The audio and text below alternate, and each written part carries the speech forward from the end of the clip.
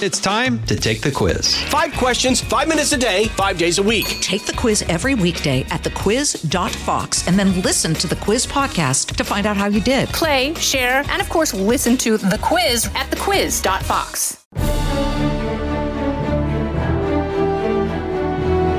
Fox News Podcasts presents the Bret Baier Podcast, Common Ground. There are a number of senators on the Republican side that continue to want to find common ground. We emphasize the conflict and controversy sells, and I think that's a problem because most Americans look at Washington and see something that's broken. Why don't we look for ways that we celebrate what this country is capable of doing? It's amazing what you can do when you get off social media and you start talking and communicating with one another because there is common ground. With Fox News chief political anchor Bret Baier.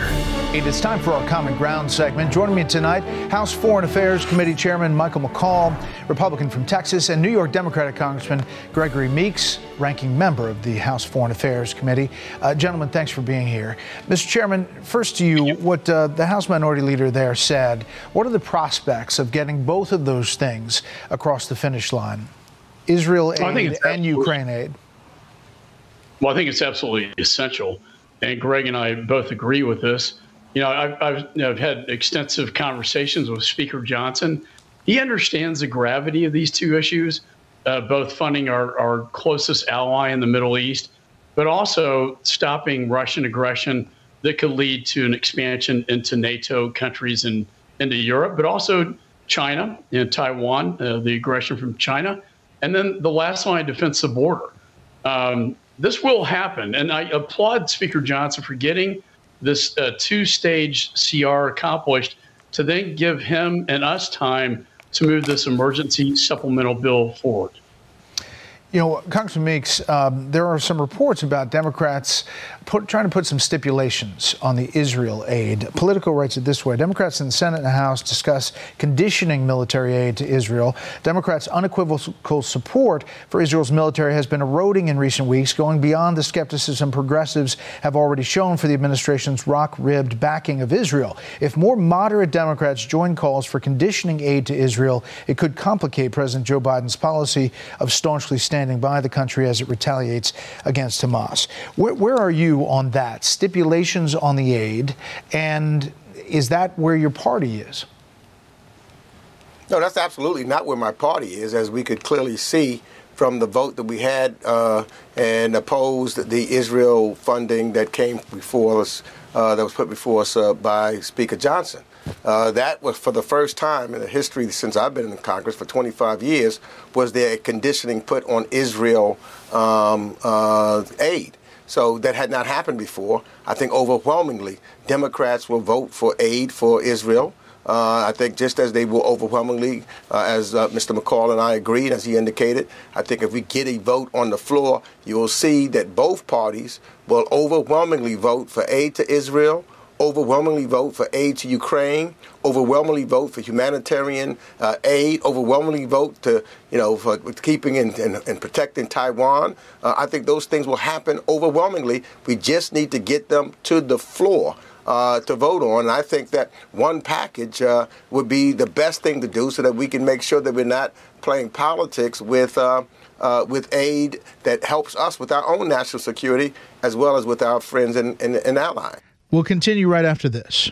The Will Cain Show is now dropping 5 episodes a week. Join Fox and Friends weekend host Will Cain as he tackles the latest headlines from his unique perspective, along with thought-provoking interviews with leading figures and live calls from viewers and listeners. Listen wherever you download your favorite podcasts. Yeah, it doesn't seem, though, Mr. Chairman, that the Ukraine funding is going to go into one package. I don't want to belabor this point, but here is Bernie Sanders' proposal on the Israel side, and this is conditions: halt bombing and allow humanitarian aid, right of return for displaced Gazans, no reoccupation or blockade of Gaza, end settler violence in West Bank, freeze settlement expansion, commit to two-state solution talks. These are all stipulations on Israel's aid. This is according to Senator Sanders. Now, whether that's an outlier or not is what I'm trying to get at.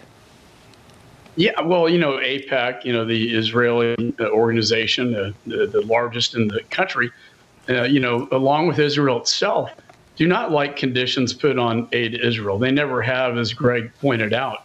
I think Speaker Johnson was trying to find a way to pay for this at a time when we're approaching a $35 trillion deficit, or debt, I should say. We will have that with Ukraine. Greg and I marked up past the Repo Act, which will allow us to access the $300 billion in frozen Russian sovereign fund assets to help pay for the war. But I think at the end of the day, what you're going to see is a Ukraine border package out of the House. And then the week after Thanksgiving, you're going to see the Senate come back with a tying all four threats together, as I mentioned, coming over to the House of Representatives. This is the political process. But for all those that want support for Israel and for Ukraine, I'm very confident, as the ranking member, Mr. Meeks, is that we will get that done. Last thing, Congressman Meeks, and that is this is the Defense Secretary talking about Ukraine and why it matters. Ukraine matters. What happens here matters, not just to Ukraine, but to the entire world. This is about the rules-based international order. This is about, not living in a world where a dictator can wake up one day and decide to annex the property of his peaceful neighbor. That's not the world that we want to live in. I wonder, Congressman Meeks, if that's not only Vladimir Putin and Ukraine, but maybe also President Xi and Taiwan looking into the crystal ball down the way. Well, I think that they're very definitely watching what we do. And that's why we've got to make sure that we stand by President Zelensky and the Ukrainian people. Because if we turn our backs on them, then I'm sure President Xi thinks we'll turn our back on Taiwan. That's why this is absolutely important, and we cannot fail to fund both. Mr. McCall and I have traveled collectively together when I saw individuals coming across the Ukrainian border into Poland, running from the viciousness and the killing of Vladimir Putin. We recently just came back from Israel and talked to some of those families that had lost, and have some whose family members are still held hostage, and others that were killed. I felt the same way, and looking at the same things that was done by Hamas to the Israelis, that was done by the Ukrainians, done to the Ukrainians by Mr. Putin. And I think that we've got to make sure that we stop both, because if we don't, also with our allies and in NATO, right now, Ukraine has fought vigilantly and made sure that we don't have to have a troop there. But if, God forbid, Putin continues to move on as he would, he won't stop in Ukraine. He'll move somewhere else. He'll hit a NATO ally, and then we do have a serious problem where even our troops have to go to war. Congressman Meeks, Congressman McCall, thank you very much. Listen ad-free with a Fox News Podcast Plus subscription on Apple Podcasts, and Amazon Prime members can listen to this show ad-free on the Amazon Music app.